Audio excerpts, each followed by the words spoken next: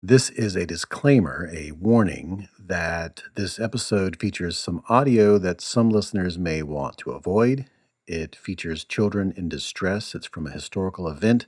It's real audio. I tried to be respectful of not just the people featured in that audio, but listeners who might not want to hear that, but it's in here. And I know it bothered me, so I just wanted to give you a chance to check out if you just rather not be exposed to things like that. If so, you can skip ahead 4 minutes and about 40 seconds to skip that part of the show.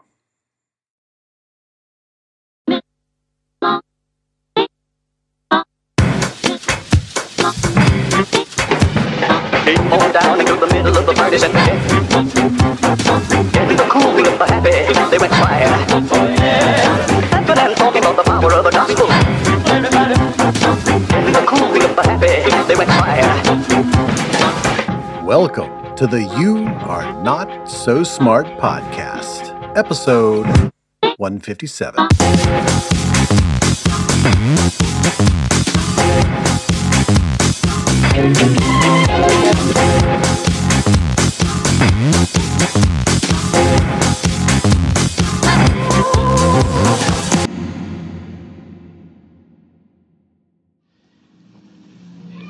The world, the kingdom suffereth violence, and the violence shall take it by force. If we can't live in peace, then let's die in peace.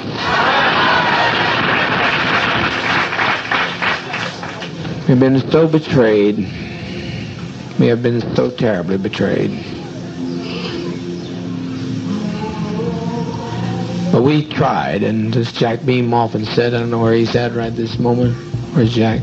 He said, if this only worked one day, it was worthwhile.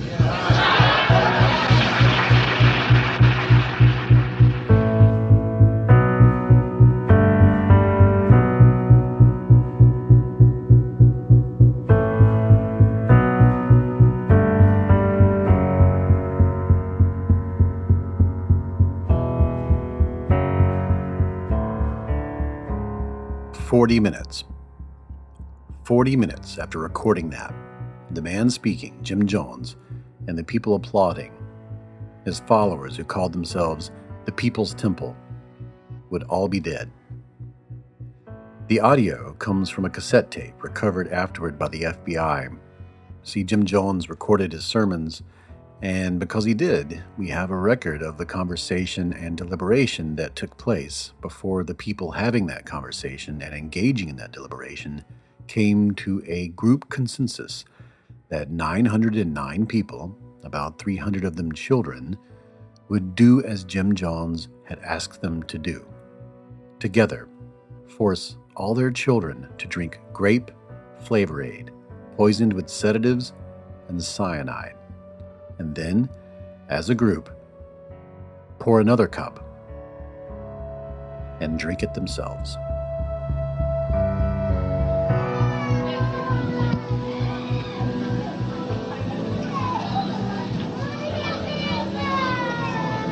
Mother, mother, mother, mother, mother, please. Mother, please, please, please, don't do this, don't do this. Keep your emotions down, keep your emotions down. Children, it will not hurt if you'll be quiet, if you'll be quiet.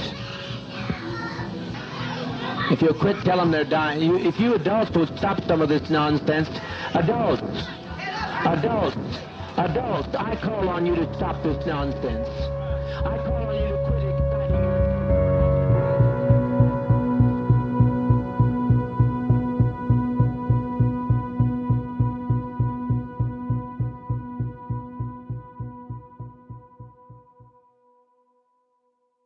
Death by cyanide is not an easy death. And this is why I think in social psychology, the mass suicide at Jonestown has been used kind of like a cadaver would be used in medical school. Pick up any social psychology textbook, and pretty much every single term marked in bold can be discussed through the lens of what we today call Jonestown. That's because there is no one reason, no one cause, no one explanation for why nearly 700 people would be willing to kill themselves and 300 of their children. For sure, the influence of their leader over time was a major factor, but it wasn't the only factor. Psychologists recognized that Jonestown wasn't just some freak incident, but the confluence of common everyday psychological forces that affect our own behavior every day. It's just they rarely occur all together in a sequence, and when they do, you can get a cult. And sometimes when you get a cult, you can get these rare but regular examples of group behavior that are astonishing and terrifying. And the foundations of that behavior, the precursors, are within all of us. So it's important to understand them, and that's why we're going to explore in this episode one of those precursors, a particularly nasty and extremely common psychological phenomenon that combines conformity and social costs, reputational management and identity goals, norm enforcement and peer pressure, and so much more. It's called pluralistic ignorance. And I want to use Jonestown as an example because something happened right before that mass suicide that surprised me when I first heard about it. In the lead up to everyone drinking the poison, one person stood up and said, maybe we shouldn't do this. Someone said, hey, wait a minute. We don't have to kill ourselves. We don't have to kill our children. There's 700 of us and one of him. And what happened next was recorded on that tape, and it's one of the most chilling things I have ever heard. But before we go there, I think it's best we step back and away from the horror of this event for a moment and take a look at pluralistic ignorance itself, try to understand it better, try to see it in ourselves. And to do that, I reached out to one of the world's leading experts on this psychological phenomenon. Hi, David. Hey there, how are you? I'm good. This is Debbie. Hey, I consider this an intense and extreme honor and privilege to get a chance to talk to you. Thank you. That's psychologist Deborah Prentice, and she's famous in psychology for a lot of things, but also specifically for studying this particular phenomenon. My name is Deborah Prentice. I'm a professor of psychology and public affairs at Princeton University. I'm also the provost right now. What is pluralistic ignorance for someone who has never heard of it, who's never heard that term before, but they may kind of understand it if they hear more about it? What is it? So pluralistic ignorance is a phenomenon in which you feel like you're different from everybody else, but in fact, you're exactly the same as everybody else. So it's a kind of illusory deviance, if you will. It's a sense that you're not with the majority, that every member of the majority can have all simultaneously.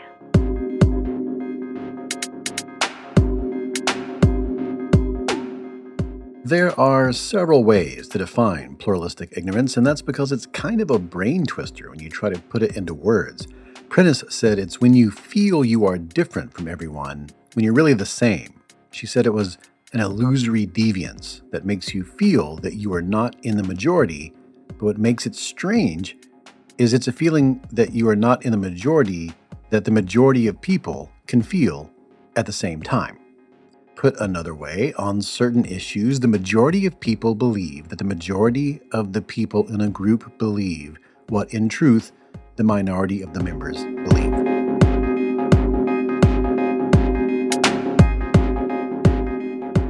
Or put another way, it's the erroneous belief that the majority is acting in a way that matches its internal philosophies and that you are one of a small number of people who feel differently, when in reality the majority agrees with you on the inside, but is afraid to admit it outright or imply such through its behavior. Or, look, put another way, it's when people are unhappy with a norm, but aren't sure if they're alone in that thinking. And when they don't know what the majority opinion truly is, they play it safe and adhere to the norms of the day. But since we can't read each other's minds, we assume that other people are following norms because they actually believe in them, while we are following norms to play it safe. So everyone in the group at the same time gets stuck following a norm that no one wants to follow. Everyone is carrying a shared false belief about everyone else's unshared true beliefs. And that is pluralistic ignorance, which isn't just hard to explain, it's kind of hard to say. I've never been able to come up with something better, though, to replace it with. Okay, so first of all, I'm very bad at pronouncing pluralistic ignorance. Me too. I have to overdub myself every time, so don't worry about it. It's tremendous. Yeah, you should just overdub it with someone else saying pluralistic. And I teach on it too, and it just causes me impossible troubles. That is Stanford psychologist and sociologist Rob Willer. I also asked him for his definition, and he also couldn't help but explain it in about 3 different ways.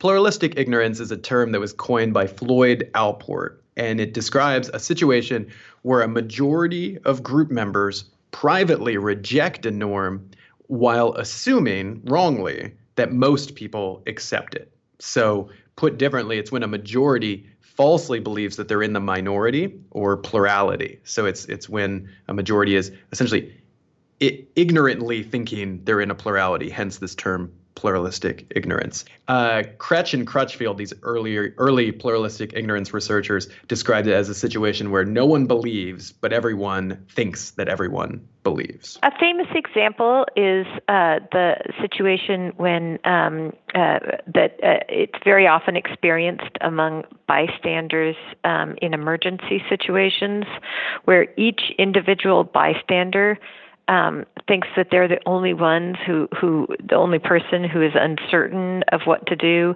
They think that everybody else is acting out of confidence and certainty, whereas they themselves are feeling uncertain and unsure. That's why that misinterpretation, if you will, is the reason why bystanders are so unlikely to act in cases of emergencies. It's because they assume that other people are not taking action because they know that it wouldn't be appropriate or it wouldn't be needed or it wouldn't be right to take action, whereas they themselves are uncertain and confused. So it's you're behaving the same way as another person, but you're feeling differently about it. One of my favorite examples, actually, when I always see pluralistic ignorance, is when I go to academic conferences, and everybody at the academic conference is attending talks and looks very professional and looks very engaged. And secretly, they're all anxious about whether they feel that everybody else is doing more than they are, everybody else is more on top of it than they are, everybody else has published more recently than they have. But everybody feels that way. So it's taking other people's show of confidence and certainty and command at face value without recognizing that you too are giving a show of confidence, certainty, and self-command that is belied by your own anxieties and uncertainties. Opposition to the Vietnam War on college campuses. According to at least one study I saw, undergraduates believed that undergraduates as a whole were more opposed to the Vietnam War than they really were. And I think a resonant example these days is, or it could be climate change attitudes, where I think Americans imagine that this is a very disputed issue and that maybe not a majority, but maybe about half of America doesn't believe in climate change. But research, consistently shows that a supermajority of Americans believe in climate change and are concerned about it. We have all had a run-in with pluralistic ignorance. It's sort of what social media does, isn't it? Where you see on Facebook these lives of people around us that don't actually match their internal attitudes. And so we might try to match ourselves to what we see on display and think that what we're feeling inside is not being shared when actually we're all sharing certain things. It's also what leads to imposter syndrome. I think most of us have also been in a classroom or a business meeting and had a question or been confused. And when the person running the show asked, "Does anyone here have any questions?" Or they say something like, "Does anyone not understand?" or "Is anyone confused?" We all look around, we see no one else raising their hands, and then we choose to pass on the opportunity to clear our own confusion. And you do this because you think you're the only person who has no idea what's going on, and then you decide to keep your hand right where it is, and after a few seconds, the speaker moves on. In most of those cases, many people have questions, many people are confused, sometimes the majority of the people in the room. But everyone waits to see if others signal that same confusion, and if they don't either. A wave of insecure uncertainty passes through the collective, with all persons wondering if they are alone in their confusion. And the result is a totally inaccurate view of reality in which everyone thinks that everyone knows that everyone else has no questions, except yourself. And so the teacher moves on, thinking that the classroom is following along, and now everyone continues living a lie. If only someone had spoken up, if only you had spoken up, then the spell would have been broken. But instead, everyone remains silent and everyone suffers. And this scales up in ways that have affected the lives of millions.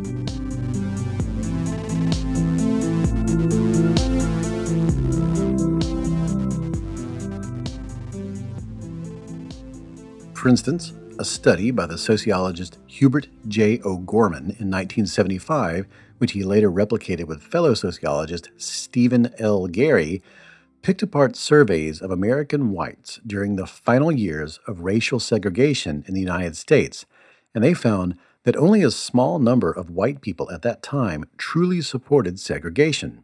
Most wanted it to end, but most believed that most other white people believed differently.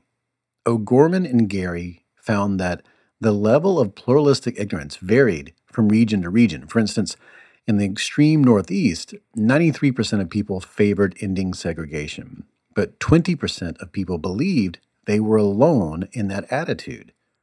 In the Deep South, 68% of people supported ending segregation, but 61% believed that the majority around them felt otherwise. Overall, the survey showed that about half of all U.S. citizens believed that the majority of the country was in favor of continuing segregation, but in reality, it was only around 25%. Now, that level of pluralistic ignorance led to situations in which people said things like, look, I don't believe in it, but, everybody around here does, or it's not me, but it's my neighbor, or I don't have a problem with you eating here, but you know how people are. It's this false belief that the majority supports something like segregation that slows down the process of ending it, and it sways policymakers, employers, advertisers, and the rest of society to act as though they live in a world that isn't really there. In their study, O'Gorman and Gary showed that whites who were undecided about the issue, but who also falsely believed that the majority supported the issue, they tended to go with the perceived majority. When people don't know the truth, people on the fence go with what they assume the majority wants. And in situations like this, people like that will continue to enforce norms that most people wish would go away. And that happens even today. Pluralistic ignorance keeps people on the fringe, the sort of people who will be phased out by change, clinging to their outdated beliefs for far longer than they should. And it keeps their opponents feeling less supported than they truly are, while keeping people in the middle favoring the status quo. And in the end, a make-believe status quo changes the way everyone acts, and by doing so, how they think. As O'Gorman and Gary put it, people often unintentionally serve as cultural carriers of cognitive error.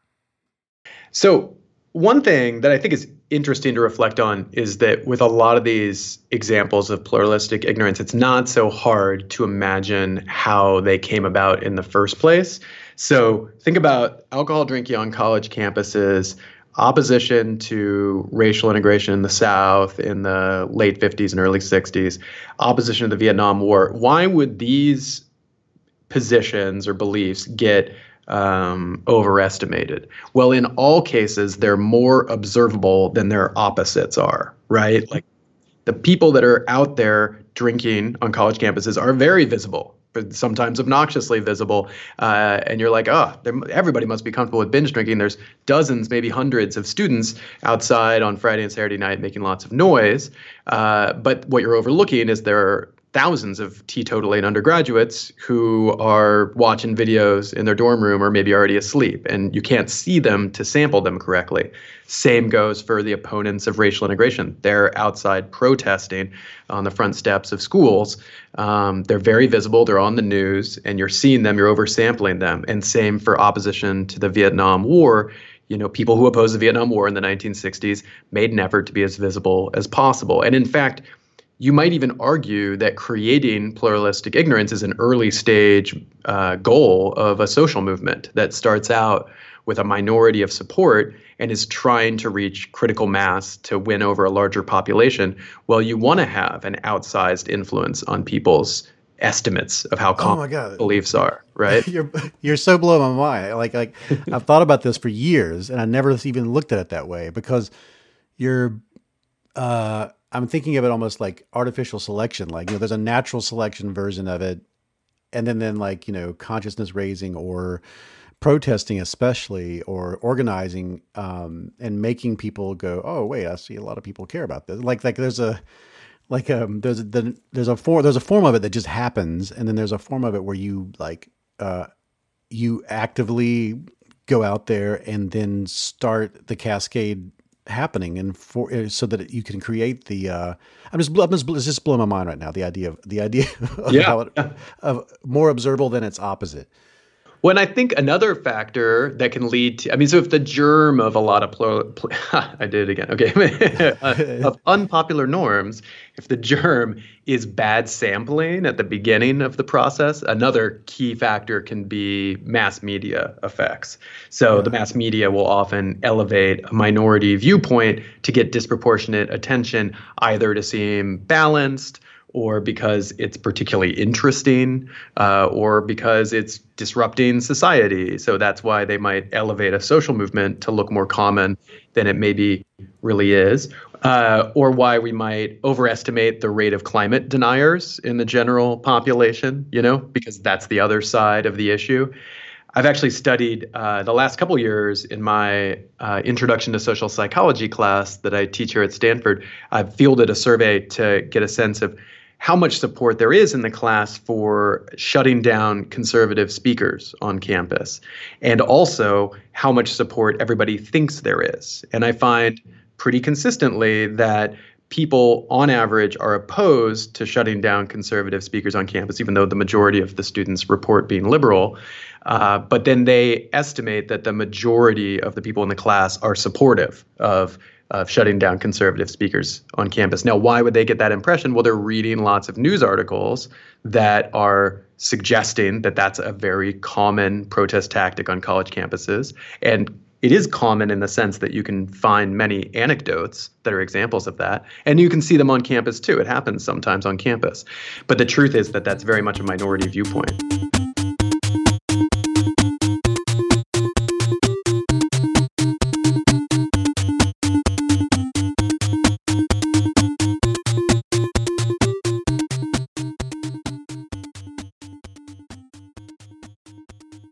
I think my favorite example of pluralistic ignorance is from the work of psychologist James Kitts. In 1995, he infiltrated a vegetarian student cooperative in which people lived and ate together under the norm of a meatless lifestyle. And he found that most people explained that they would sometimes sneak a piece of beef or chicken when away from the other members, but they would never do such a thing in the shared housing out of fear of offending others or making them feel sick or, being ostracized. Kitts surveyed the population of several of these collectives, and he found that members estimated about 75% of their fellow vegetarians stuck to their diet and avoided beef, but the actual number was around 60%. And when it came to fish, when he asked about fish, the vegetarians estimated that about 40% of their peers sometimes slipped a bite here and there, but the actual percentage of people sneaking out to eat fish was closer to 60%. And that's a great example of how pluralistic ignorance can cause any sort of group to remain one way when its members would prefer the group to act in another. Most of the vegetarians wanted to eat meat occasionally, especially fish, but no one would say so out loud, and so most people thought that they were members of a tiny cabal of cheaters. But if you ask a social scientist about pluralistic ignorance, they will usually bring up the work of Deborah Prentice, who in the 1990s, along with her colleague Dale Miller, investigated the impact of this phenomenon on drinking behavior, specifically at Princeton, which at the time held these class reunions, which held the record for the second highest level of alcohol consumption for any event in the United States other than the Indianapolis 500. An undergraduate student of mine named Jennifer Lightdale. She was a student, I think she graduated from Princeton in the early 90s. She was one of my undergraduate advisees, and she was also I was a new faculty member at that time at Princeton, and she was my informant about campus life. And Princeton has these private clubs. They're not actually owned by the university, but they're private clubs that serve meals. They're called the eating clubs. And she was the vice president of her eating club. So it was a time when alcohol use was very an area of big concern on campus. There had been a tragic accident, alcohol-related, on campus shortly before, and so there was a great deal of concern about how much students drank. And Jennifer sort of explained to me about the dynamics of drinking on campus and how everybody went to the street, as it's called, and drank excessively on Thursdays and Saturday nights, not on Friday nights by tradition, and that the people did drink to excess, and people would actually get sick, and it was worrisome. It was worrisome to her. It was worrisome to the students themselves. That everybody was into it. That everybody else really liked it. She had misgivings. I mean, she was worried. She didn't think it was very fun, and she didn't enjoy herself that part of street life. But everybody else really did. And that description captures pluralistic ignorance, right? It's this, because she too went to the street, right? And she was vice president of her eating club. I mean, she participated in this life willingly, and I don't think she would have had it any other way. While at the same time considering in particular the excessive drinking to be too much, it worried her. But she thought her misgivings were hers alone. She didn't understand that they were shared. She didn't think of that as a reason why there should be some other way of being on the street. So that was just recognizable as a case of pluralistic ignorance to me in the description. And so we started collecting data to find out if, in fact, she was right, if the pluralistic ignorance phenomenon truly did exist on campus. And that was the start of that line of research. We conducted surveys asking about how do you feel about excessive drinking on campus? How does a typical Princeton student feel? How does the average student feel? We asked about students of your gender. We asked of, all sorts of, we asked about most students, and would consistently get this finding, this discrepancy between what people felt themselves. They didn't feel nearly as comfortable as they thought the typical student, the average student, most students, even students of their gender, and even their best friends, even their close friends. The difference was smaller there, but even their close friends they thought were more supportive of excessive drinking than they were. So then we did a number of studies in which we looked at some of the consequences of that phenomenon. We looked at the extent to which it, in fact, promotes excessive drinking as people conform to these norms that, in fact, don't have private support. We found evidence for that. And we found evidence for the alienating effects of believing erroneously that you are out of step with your peers.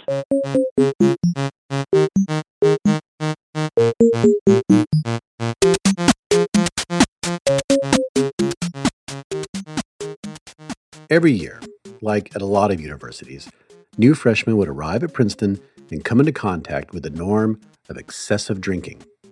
And then they would quickly identify that norm as the prevailing norm and quickly assimilate, adopting it around others to ingratiate themselves into this new culture.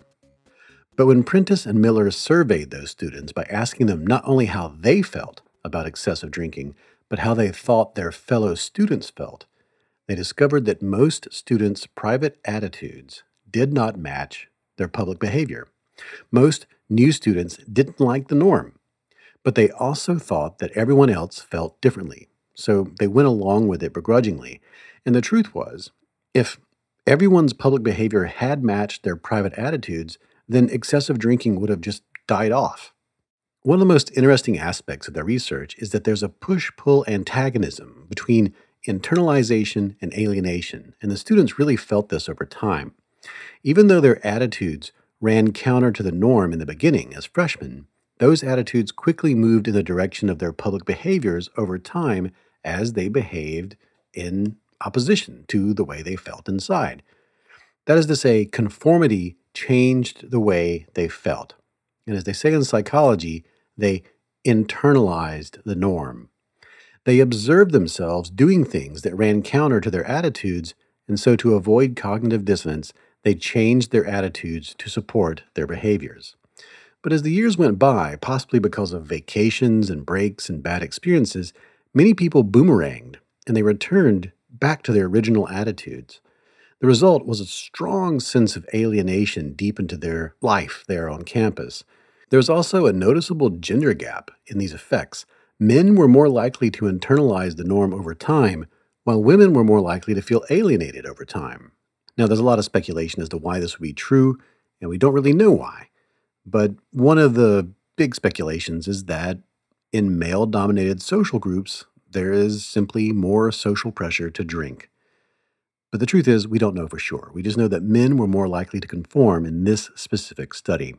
And there's another part of this study that's really interesting because in 1991, during the research, the school instituted a ban on beer kegs.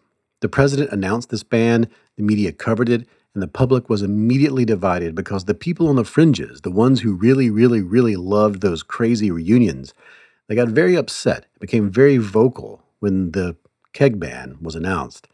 When students heard that the alumni were protesting and that the alumni wanted the current students to join, most of them privately did not want to participate. This is what we found in the research. Because privately, they supported that ban.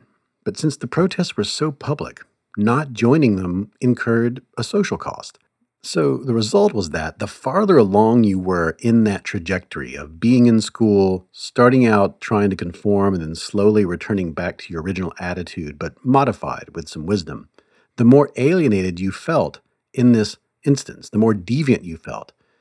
People found that these protests made them feel like they would probably never attend one of those reunions after graduation. And this is one of those amazing psychological ironies. Thanks to pluralistic ignorance, they felt estranged from their peers and felt less connection to their institution, when in reality, they were part of a community, a majority, that shared their feelings. Everyone had these same feelings.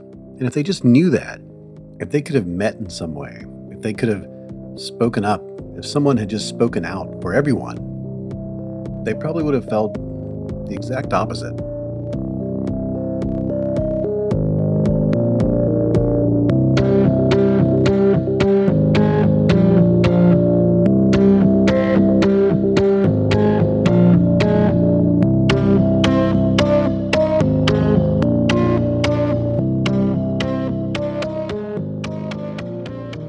So how do you deal with such a strange and mind-twisting phenomenon? Well, the solution is actually kind of simple. It just requires effort. You have to ask everyone what they really think and feel. You have to survey people, and then you must broadcast what you discover to everyone in that group in some way. You have to make the private public. You have to make it safe for people to say what's really on their minds, or you have to reveal to them that it's actually already safe to do that. So what you need is to somehow publicly let people know what other people feel. And there are a variety of ways to do that. One would be to conduct a survey and publish the data, right? That was one of the factors that contributed, for example, to the end of prohibition, was that surveys came out showing that, in fact, it privately people did not support prohibition. nearly as much as people thought people supported prohibition, right? That's one way. You can do it. I've done it in classroom settings. For example, in some of the work that I've done looking at pluralistic ignorance with respect to excessive drinking on campus, that actually is such a robust phenomenon. People are so convinced that other people are more excited by, more into excessive drinking than they are, that you can do it in a group. You can say, raise your hand if you think that you're, that everybody else is more accepting of this behavior than you, and 95% of people will raise their hands, and then of course they'll look at each other and laugh, right? So it's something that gets people. It's something that outs people's true attitudes, right? It's some way of getting what is private to be public, because then it enters the public sphere, and then it lives at the same level, if you will, as the norms do. I love the idea of it lives at the same level. Like a lot of this feels so strangely as if these are like spells that we've cast, or that they're enchantments that we live under, or that they're entities that are, beyond us. That it feels so strange that this is collective, thinking and collective behavior, and that at some level it's just brains being brains. But it feels like it's this emergent phenomenon. It feels so creepy, is that your sense? You've studied this for a long time. How do you reconcile that feeling, just walking out, in public, or going to walking the street and feeling this, or watching an election or whatever? How does it resonate with you? For a long time, psychologists have recognized and thought and talked and written about the distinction between public selves and private selves. And I think individual, ordinary people recognize that distinction, right? They recognize, having good manners is about behaving well in public, regardless of how you feel, right? I think, as kids grow up, right, they learn, babies don't have this. Babies just are out there with their feelings, right? A lot of what becoming socialized in our society, in most societies, involves is developing this public self that you present to the outside world, that is distinct from the private self, your private thoughts and feelings, and that's what gives rise to the phenomenon. Now, many scientists like to bring up the parable of the emperor's new clothes when talking about this, because this story by Hans Christian Andersen shows someone busting pluralistic ignorance by speaking up. The story, if you don't recall, it goes like this. A vain emperor hires two tailors who tell him that they have made him a suit of clothes so fine that it appears invisible to people who are unfit for their job or who are very dumb.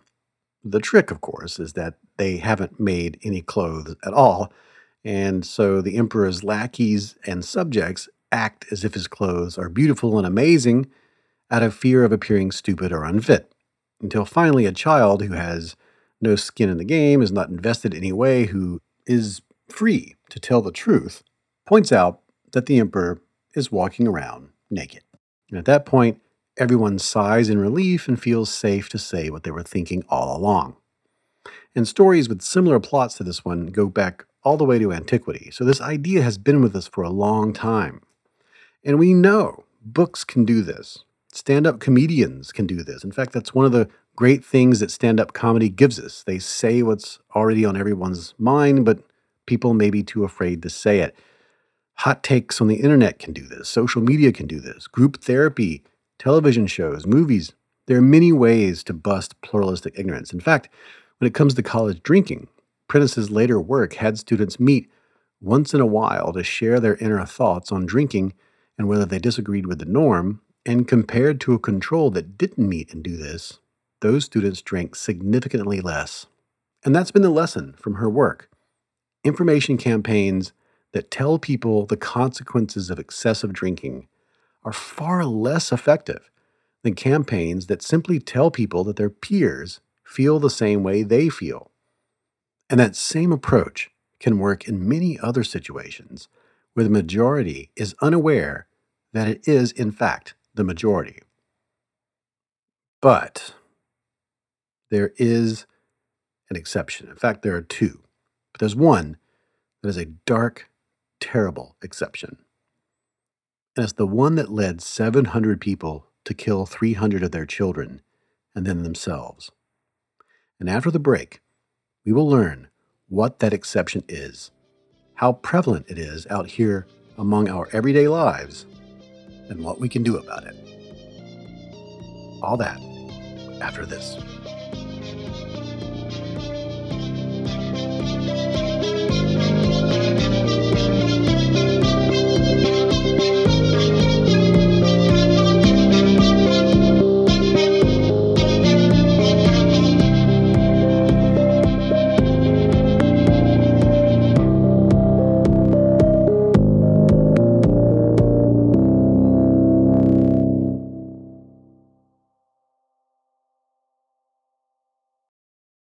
Okay, gather round. Let's talk about something here. There is a sense of pride that comes with being able to speak confidently about a subject, And that's why I love the Great Courses Plus more than other things you can use to try to kind of understand something. Wikipedia, YouTube, those sorts of sources, they're great, but there's nothing like a streaming service that actually has real experts, real professors, real experts in their field tell you how stuff works.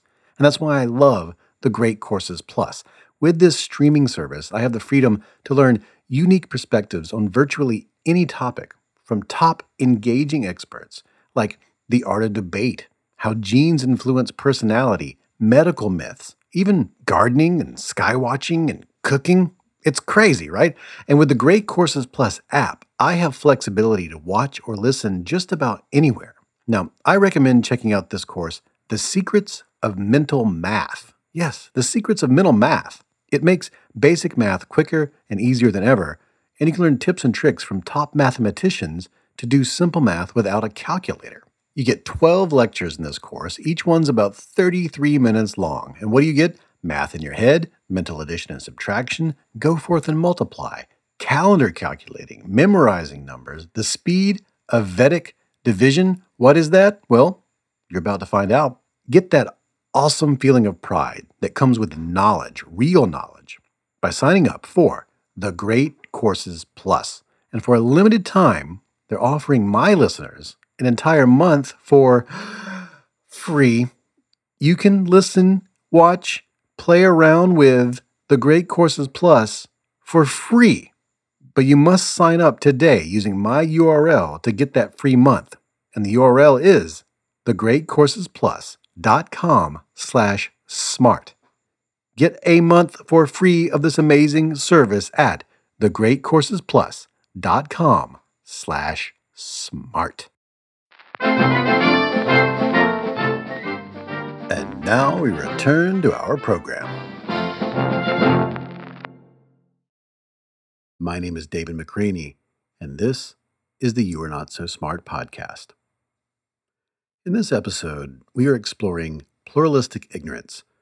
What happens when almost everyone in a group privately disagrees with a norm or a decision or an idea or a practice or a plan, but everyone also thinks they are alone in that disagreement, so they go along with what they think is the consensus, which leads a group of people to act in a way that no one actually wants to act, and that can have dire consequences. But the spell can be broken if, as in The Emperor's New Clothes, someone speaks up and reveals what everyone is thinking. If someone is willing to risk being shamed by the group by speaking their mind. But in some cases, this does not work. And that's what I want to explore next, by taking a look at what happened when someone spoke up during the Jonestown mass suicide.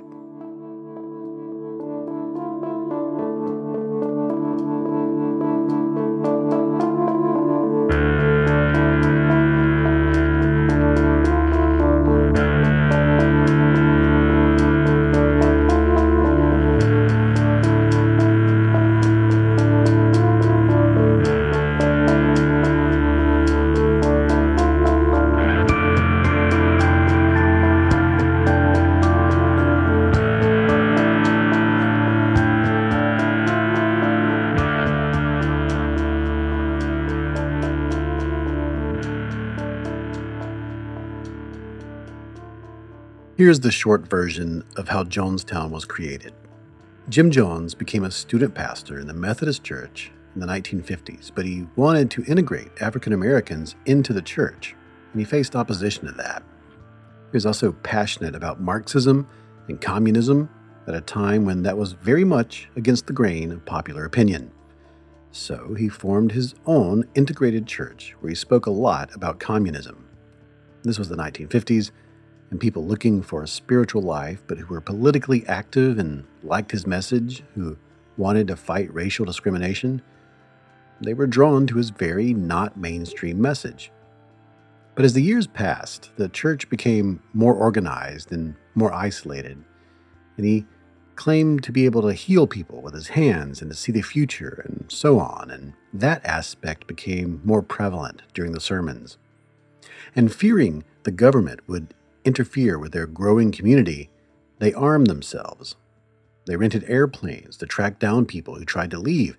They became less focused on religion and more on politics, and much more on Jones as a supernatural savior of some kind with special powers. He became convinced of multiple conspiracy theories, and after he claimed to have visions of a nuclear apocalypse, he moved his congregation from Indiana to California, where they grew from hundreds to thousands and shifted into a full-fledged cult, or as they would say, commune.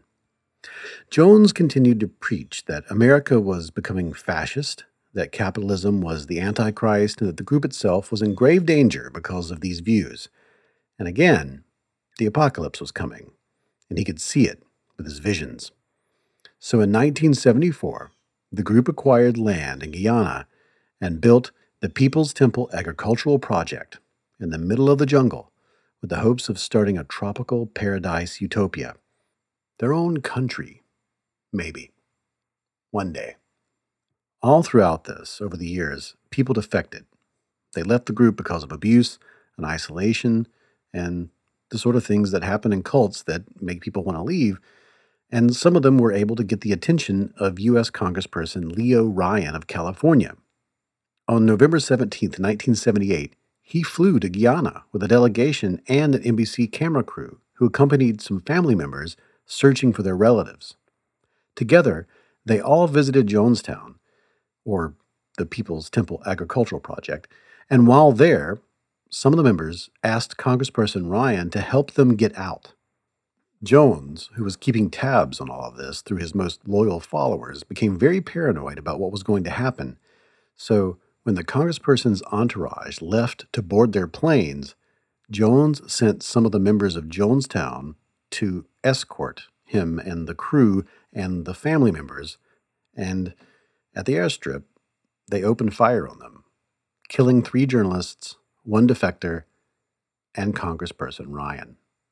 See, Jim Jones thought that the CIA or some part of the U.S. government was out to get him and his group. He had thought this for a long time, and he often told this to his followers. He told them that if they were to be captured and brought in, their children would be tortured and killed. So for months, he and his lieutenants had arranged what they called white nights, drills, trial runs, in which people were given 4 choices. Either leave and go to the Soviet Union, or fight off the imaginary soldiers and assassins who would be parachuting in to take them out, or run into the jungle and hide, or commit a simulated mass suicide.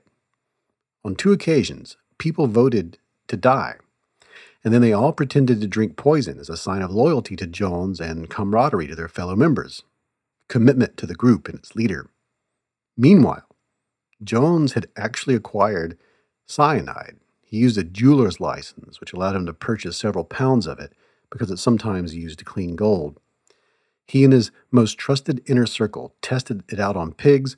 They found that it worked, and then they concocted a plan to distribute it in case the enemy that Jones had imagined would actually arrive one day. So, when a U.S. congressperson visited Jones investigating allegations of abuse, Jones felt like all his fears were coming true. So he sent his goons to kill them. And then, realizing there was no coming back from that, he called for the commune to gather around him, grabbed a microphone, and asked them to join him in his suicide. He asked them to kill their children and to kill themselves, and they did. I think it's worth noting here that it's a terrifying truth that cults are a side effect of natural human tendencies. People don't really join cults so much as they fall into them. And we're all susceptible, in the right conditions, to that kind of fall. And cult leaders usually don't set out to form cults. They just sort of happen. The cult forms around them, and then they take advantage of their power day by day and step by step. In fact, the very word cult is a topic of debate in the social sciences because once we began to understand the sociological and psychological forces behind them, it became clear that they shared many features with social groups we wouldn't consider cults. The best we can do right now is say something like, cults are social movements that form around socially deviant beliefs. Cults typically form when the leader claims to serve a higher authority and that their demands or their mission is really, the demands or the mission of that higher authority. And when a group is aware that these beliefs that they all share aren't mainstream, and their leader makes it clear that the group itself is in danger from the outside world because of those beliefs, the higher-ranking members begin to control the flow of information in and out of the group. Members become isolated, the world becomes black and white, us versus them, and to stray from the group becomes an act of straying from the ideas and values that the group embodies and to embrace the evil that the group is fighting against. Because of all this, at some point, the leader's word becomes unquestionable, and to speak against it will bring severe sanctions, social sanctions. In other words, people become aware on some level that speaking out or leaving will have negative consequences, sometimes very severe consequences. Now, in any group, once people are entrenched in group loyalty, they can become willing to die for that group, for their fellow humans, which makes sense, evolutionarily speaking. We often honor people who do this, who die in wars, who die for their families, who die in the line of duty as a police officer or a firefighter. But what makes Jonestown such a frightening example of these group psychological forces is that the primal drives that could compel people to sacrifice themselves for the benefit of their group can go awry. They can malfunction. They can lead to everyone sacrificing themselves for the benefit of the group, even though there will be no group afterward to benefit from that sacrifice.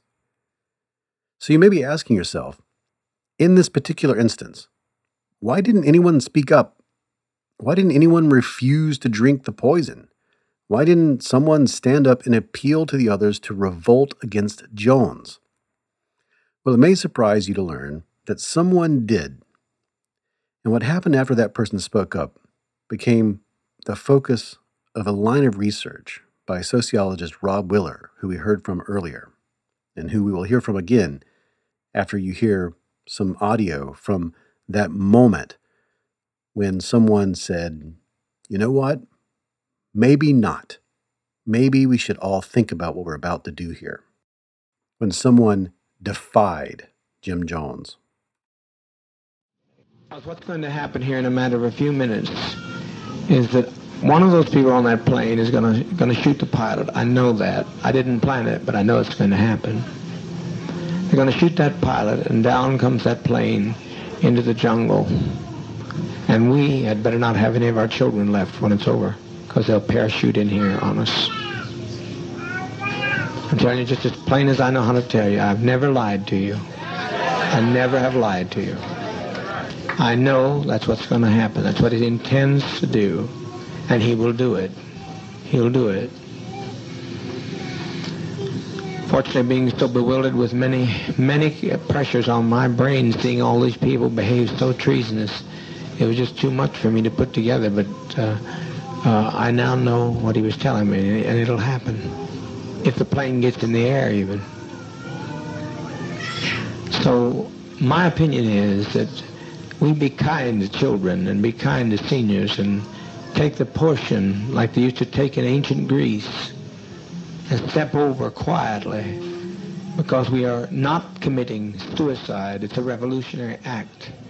We can't go back. They won't leave you know, us alone. it's such a tragic They're now going back to story, tell more and the lies, more there's detail more you read about it, I mean, the more horrific and shocking it is.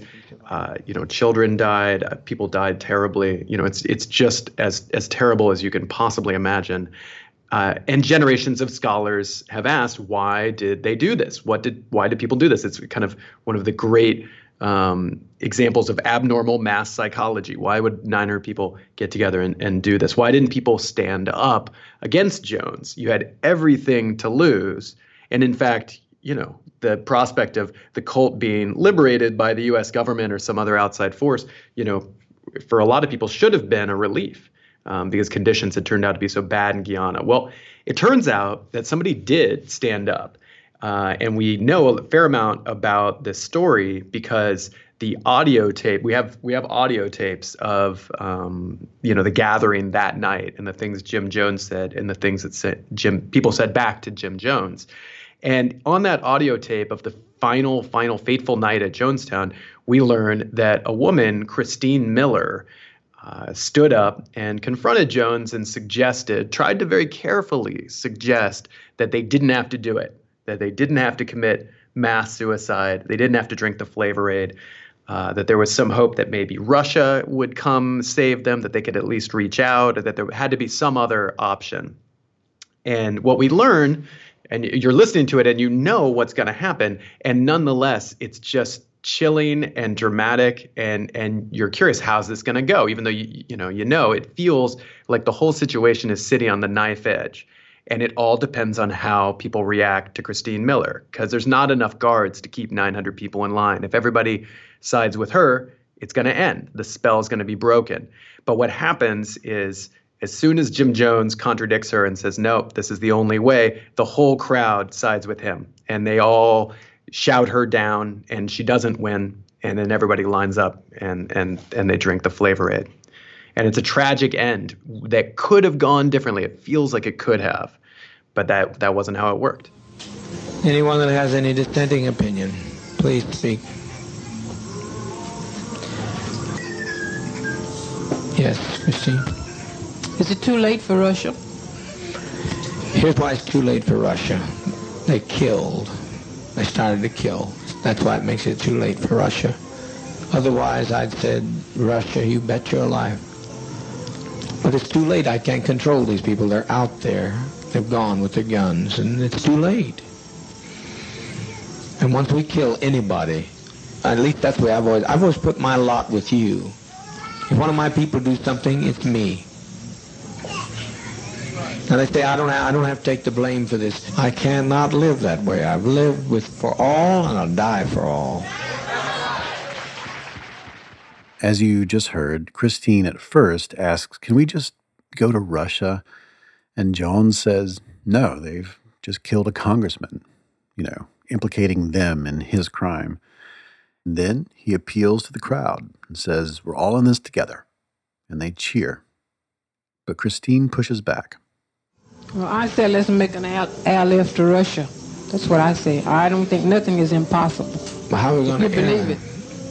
How are you going to airlift to Russia? Well, I thought they said if we got in an emergency, they gave you a code to let them know. No, they did. They gave us the code that they'd let us know of an issue, not us create an issue for them. They said if they saw the country coming down, they'd give us the code. They give us a code. You can check on there and see if it's on the code. You can check with Russia to see if they'll take us in immediately. Otherwise, we die. I don't know what else you say to these people. But to me, death is not a fearful thing. It's living that's treacherous. Again, Jones counters, and the crowd supports him. They cheer. And this goes on for a while, back and forth. And then Christine tries another approach. I think that there were too few who left for 1,200 people to give them their lives for those people that left. You know how many left? 20 odd. That's a small 20 odd. Compared to what's here. 20 odd. But what's going to happen when they don't leave? I hope that they could leave, but what's going to happen when they don't leave? You mean the people here? Yeah, what's going to happen to us when they don't leave, when they get on the plane and the plane goes down? I don't think it'll go down. You don't think it'll go down? At this point, the crowd becomes more angry at Christine, they grow more incensed, and they begin to speak up against her. Well, I don't see it like that. I mean, I feel like that as long as there's life, there's hope. That's my faith. Well, everybody dies. Someplace that hope runs out because everybody dies. I haven't seen anybody yet that didn't die. And I like to choose my own kind of death for a change. I'm tired of being tormented to hell. That's what I'm tired of. Tired of it. The crowd tells Christine they're not on her side, and they're not convinced by her arguments. And with Jones prodding, she loses them. I said I'm afraid to die. I don't think you are. means. I don't think you are. But I look at our babies and I think they deserve to live. I agree. You know? But also they deserve, what's more, they deserve peace. We all came here for peace. And have we had it? No. I tried to give it to you. I've laid down my life practically. I've practically died every day to give you peace.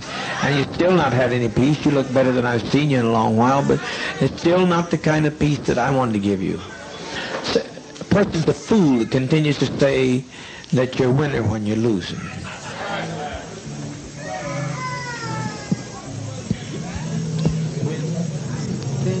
When we destroy ourselves, we're defeated. It's over, sister. It's over. We've made that day. We made a beautiful day.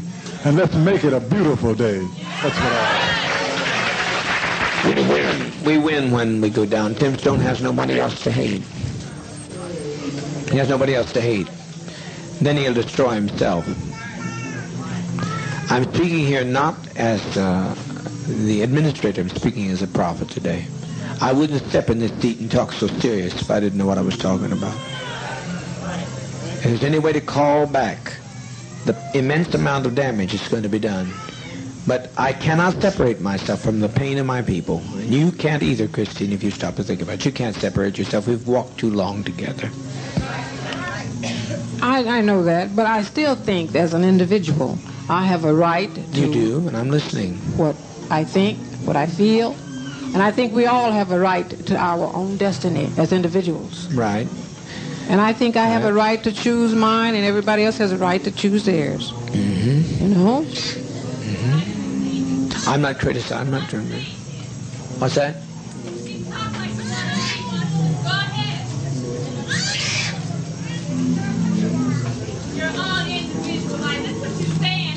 Said today. That's what 20 people said today with their lives.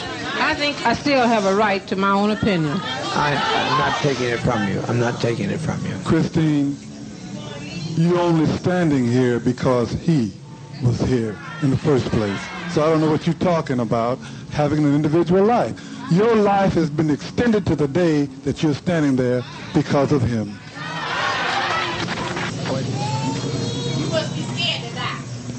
I'm not talking to her. Will you let her let me talk? You're talking. Would you make her sit down and let me talk while I'm on the floor, or let her talk? Proper to tell the leader what to do. It really isn't. I'm not letting her take your jar. Can you let them take your jar? See John die? What's that? You mean you want to see John, the little one in King? I want to see...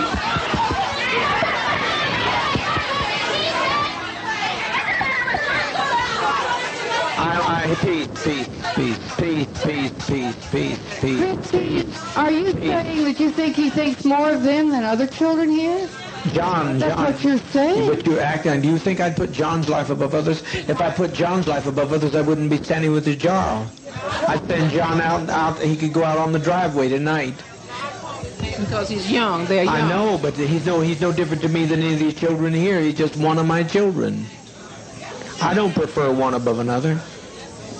I don't prefer him above you, Jara. I can't do that. I can't separate myself from your actions or his actions. If you'd done something wrong, I'd stand with you. If they wanted to come and get you, they'd have to take me.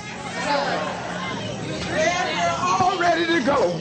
If you tell us we have to give our lives now, we're ready. I'm pretty sure all the rest of the sisters and brothers are with me.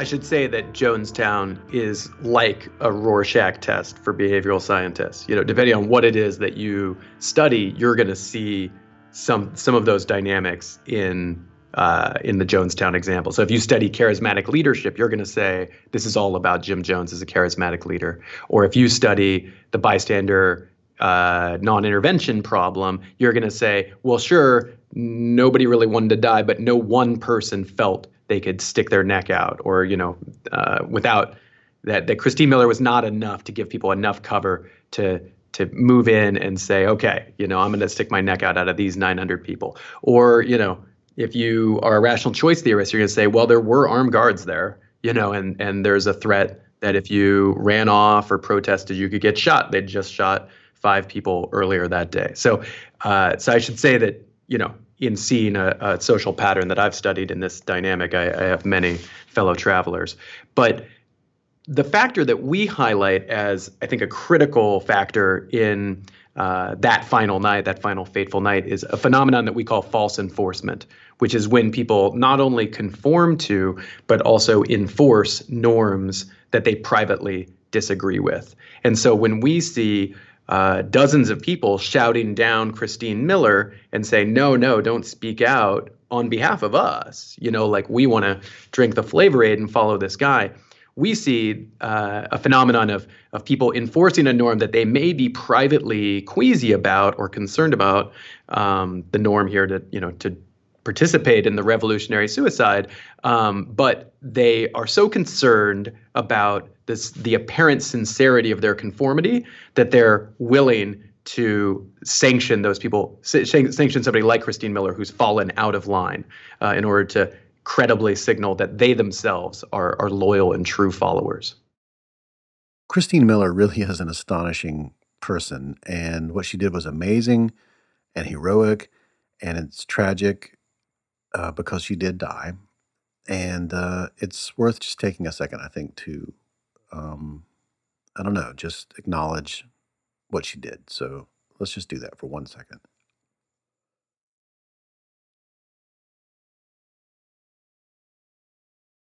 So the story of Christine Miller. For Rob Willer, it presented something worth exploring, something worth adding to the literature of pluralistic ignorance and the persistence of false norms, unpopular norms. So they devised an experiment to explore exactly what happened after she spoke up. So we were very interested in a dynamic that we call false enforcement, which is a tendency to not only conform to, but also enforce a norm that you privately disagree with. And this is a very, kind of quizzical behavior. Like, why would you do this? Why would you? It makes sense maybe to fall in line. You're trying to avoid being judged by other people. But why would you also judge others? And we were thinking that there are certain situations where the strength of social pressure is great enough to where conformity is all well and good, but you're still anxious. In fact, you're concerned that other people will find out that your conformity is insincere. And so how can you convince people that your conformity is sincere? Well, you could sanction other people for not falling in line. So, I'm nervous maybe about looking dumb in my philosophy class. So I not only pretend to understand the reading, the Heidegger or Husserl reading that I did over the weekend that I don't understand at all, but I maybe even criticize other people for not seeing the value of the text. This is an example I take from my own undergraduate days, where I think this happened to me. Of course, who knows? That's I believe I've experienced that. I hope I've never done that. Yeah. Yep. Well, here's another one that's kind of close to home that I think a lot of men can relate to is you're nervous in some sort of all-male setting about being seen as unmasculine. And so you not only act macho in front of your male friends, but you might also make fun of someone for being insufficiently macho. And I think there's probably a super majority of men in our society whose hands are dirty on that one.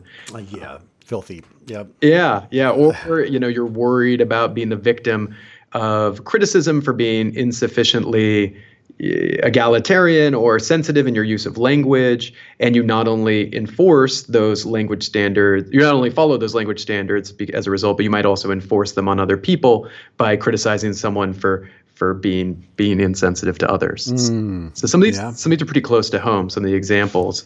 And I think if you imagine a world where there's false enforcement, which I think is our world, then it's not, unpopular norms are not so fragile, right? Because what happens when the child calls the emperor naked isn't that the spell is broken and everybody says, oh, great, now we can say that the emperor is naked, which we've wanted to do this whole time. Instead, what happens is people rush in to criticize the child, like they criticized Christine Miller.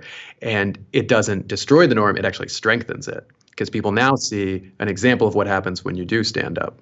This is the most essential thing that your work shows, is that I'm very familiar with the idea that these norms are fragile. It just takes someone speaking up. It just takes someone striking at the status quo, and people will it just takes one stand-up comedian to say, hey, maybe I feel this way. What do you think? And then everybody's like, and then it just sort of cascades across the population. Somebody speaks truth. But your work, and especially the study, is demonstrating this idea that sometimes no. Because it can go one more level higher. If you could take us through the study, I'll have a couple follow-up questions of that. Yeah, so what we did in our first study of this dynamic was we did this study back at Cornell University in the mid-2000s. We recruited groups of 6 undergraduates at a time to show up for a wine tasting study. And we put them at separate cubicles, and then they believed that they were interacting with one another in the study, but in fact we were simulating the behavior of the other people to create the situation we were interested in studying. And so people were given samples of wines, and then they were supposed to taste them and submit their ratings on the computer. We used non-alcoholic wines because we were not allowed to use alcoholic wines. We fought that fight and we lost. And so people submitted their ratings on their computer, and they also saw ratings from the other people in the room, but these were simulated. And the way we set it up, we had the 4 people who came before them. We had people go in order, and they rated one of these 2 particular wines as substantially better than the other one. Now, in fact, these 2 wines were identical. They were poured from the same bottle, and there was no difference between them. But they're facing 4 people who are like, this one wine is far better than the other wine. And what we find is, on average, people would go along with that dynamic, and they would conform. Not everybody did, but on average, people did. And they would say, yeah, wine A is indeed better than wine B. I too understand wines. And we picked wines on purpose because we thought there'd be some sort of social anxiety, around wine tasting of, I don't really know how to do this, but I know that, very refined people do. Then we arranged to have the 6th person, again, simulated person, say, I think these 2 wines are exactly the same quality. And so you might think of this person as the child in the emperor's story. Now, at this point in the study, the experiment branches, and we have half of the participants now take part in the study privately and anonymously, giving their subsequent ratings in private so that they don't think anyone will know. And the other ones believe that everything they do after this will be known by everyone else in the room. And what we say next is that it's very important in wine tasting rituals to not only taste the wines, but to also evaluate the other wine tasters, which is, all of a sudden a very, potentially anxiety-provoking situation. And we say this is always the participant, are going to go first. So you go first, and then everybody else in the group comes after. And now you face a dilemma. You have to decide, that you didn't really taste much of a difference between these wines.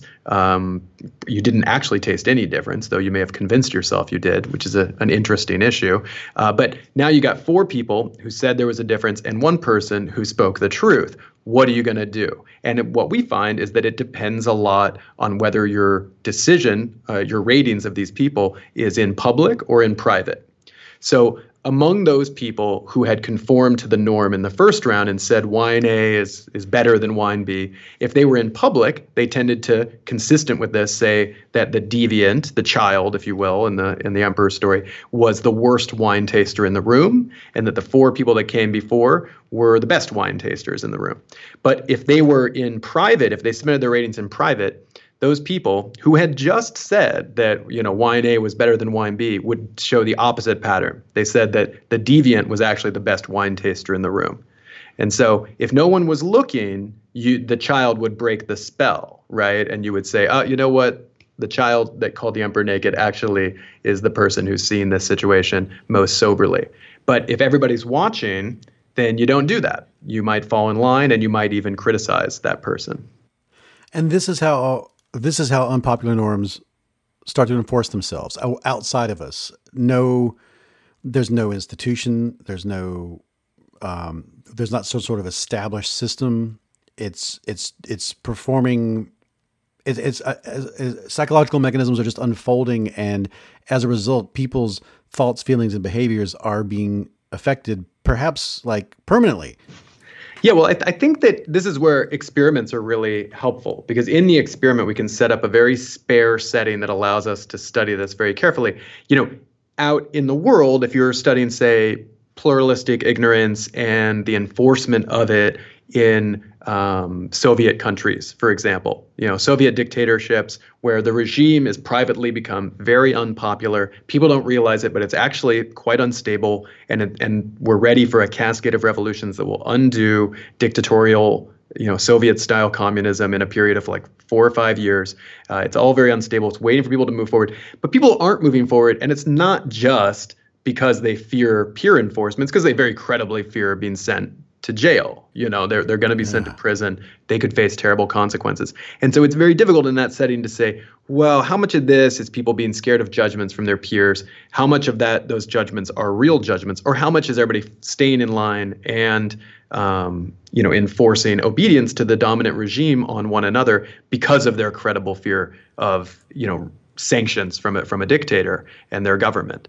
And so when we, the ability to set up a very controlled setting in a laboratory to study this is a valuable capacity that we have. So absolutely. Carry out some of those factors. What creates an environment in which such false enforcement would become prevalent in the real world? And then the back end of that is knowing what we know about it. What options do we have if we wanted to prevent, mitigate, or break something like that? Yeah, these are fascinating questions. So, a couple observations that I've made from just looking anecdotally at the examples of pluralistic ignorance in the literature are that, pluralistic ignorance can come about when when there's some sort of bad sampling dynamic that's happening, either as a result of one behavior being more observable than its opposite, like we discussed before, or where the mass media is for some reason, wittingly or unwittingly distorting impressions of the actual frequency of What about behavior. false enforcement, though? Like, what makes that one particular thing come to the fore? Well, I think that false enforcement is most common where there's really high levels of social anxiety about conformity, to where conformity is not enough. You have to also sanction other people for not conforming sufficiently. There's a great quote from Arthur Miller when he was talking about the Crucible, and he's talking about the dynamic in the Salem witch trials. Why was it that people rushed to accuse other people of being witches? And he said, naturally, the best proof of the sincerity of your confession was your naming others whom you had seen in the devil's company. And so as person after person gets accused of being a witch, to try to survive, they would not only confess, which they were required to do, but then name other people as also witches in order to fully absolve themselves and just to survive. And so that's a rather lethal example of the kinds of social pressure that we're thinking about. But you can find more familiar examples in the Red Scare of the 1950s, or the enforcement of, masculinity norms amongst young men, or binge drinking on college campuses. I don't know about you, but I wasn't in a hurry to say to my friends, maybe we shouldn't drink so much. Do we really want to do this? I would be risking, some sort of reputation loss. I would look really uncool in front of my friends. And I think I really would have. I don't think it would have just broken the spell. Absolutely. So do we know of anything that seems, if we wanted to break something like this up or do anything about this, do we have any options? Yeah, I think that, if we're trying to avoid pluralistic ignorance or unpopular norms, what have you, trying to get accurate information is helpful. Sticking to your guns, just saying what you really think is critical, and that can be your contribution to not playing into the dynamic.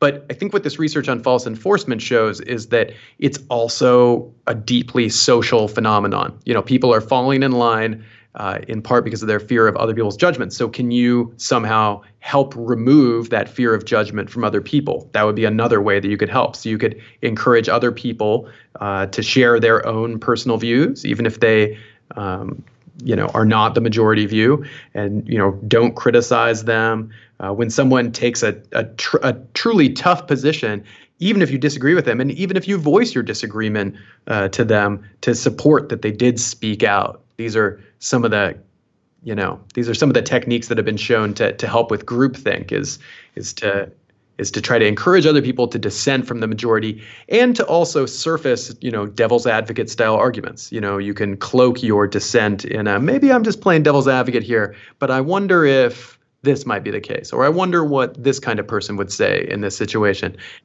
And now you've given yourself a little bit of cover to say what might be the truth that everyone's afraid to say.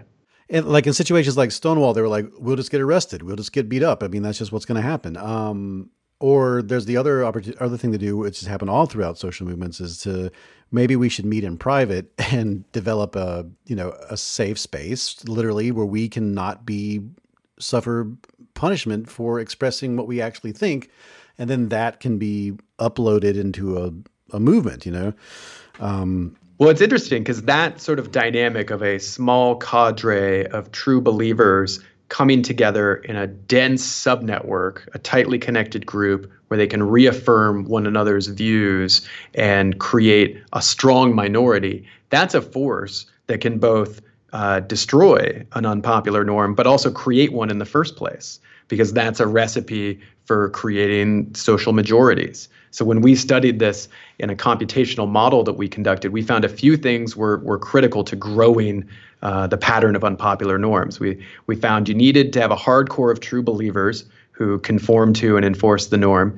You need that when people are faced with enough social pressure, they'll not only conform, but they'll also enforce on others. And then the third thing was that the network needed to not be fully connected. It needed to instead have these dense clusters where the norm could catch fire, could convert everyone in a small local group before diffusing out to other dense subnetworks and flipping them as well. And that's that same recipe is the thing that can take down a norm or build one in the first place. And every time I think about our finding, I'm always reminded of this famous quote from Margaret Mead: "Never underestimate the power of a small group of committed people to change the world. In fact, it's the only thing that ever has."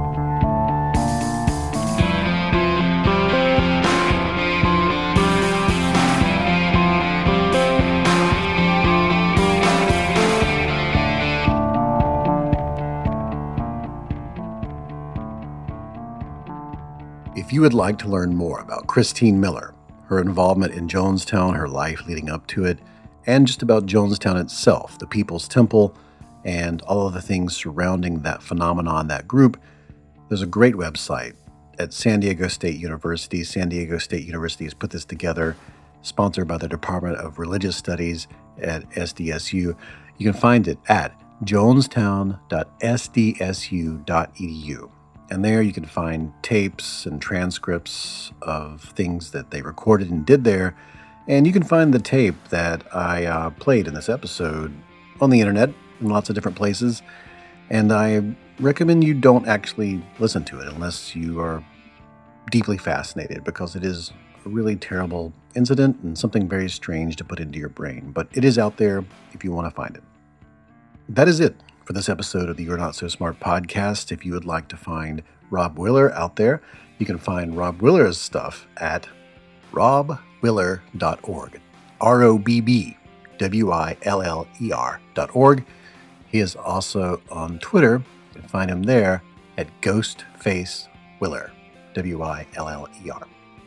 If you'd like to find more of Deborah Prentice's work, you can find her at the Department of Psychology at Princeton, psych.princeton.edu.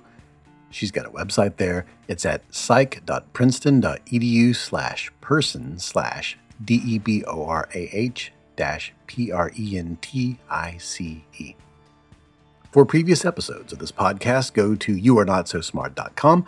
You'll also find show notes for this episode and all the other episodes, transcripts for the episodes, and links to all sorts of things that we talk about in these shows over at youarenotsosmart.com. You can also find previous episodes at Stitcher, iTunes, and SoundCloud. You can also find previous episodes over at boingboing.com, which is used to be the home of all of our You're Not So Smart stuff, but we still maintain a nice relationship with them, so you can find all sorts of previous episodes there as well. The Twitter account for You're Not So Smart is at NotSmartBlog. I am at David McRaney. We're also over at Facebook /You Are Not So Smart. And if you'd like to support the show, you can find us on Patreon /You Are Not So Smart over at Patreon. Pitching in at any amount will get you this show ad-free, but at the higher amounts, you get t-shirts and signed books and posters, and sometimes you get extras for the shows. This is one of those shows. This show will have extra content. I interviewed both Rob Willer and Deborah Prentice extensively for this episode, but didn't include a lot of what we talked about, just sort of the pluralistic ignorance stuff. So if you want that extra content, I'll be putting that out sometime this week. Speaking of patrons, if you support the show at the $3 level or above, you get your name in the show, and here are some of those people: Russell Jensen, Simon McDonald, Bobby Cox, Mike Hind, John P. Rudolph, Dave Atkins, Peter West, and Andy Markham. Thank you very much for supporting the show. You actually, truly, really do keep the show going. Thank you. The opening music is Clash by Caravan Palace. The interstitial music in this episode was mostly Mogwai, a little bit of Incompetech, some Drew Garraway, and the 8-bit music came from Snabbish, which you can find on iTunes. That's SNABISCH. Okay, that was a lot of stuff, more than I usually do in the credits. There will be a lot more new content on its way. I'm happy to be making new shows now that I'm not on the road as much. But if you would like me to come to your venue and do a live show, or you would like me to come and do a lecture for you, your institution, or whatever it is you're up to, you can contact me at davidmcraney@gmail.com. Yes, I just put my email out there on the internet, but contact me there and we'll figure something out. All right, new shows on the way. Thank you very much. This was a hard one to do, listening to that Jim Jones tape over and over. Ugh.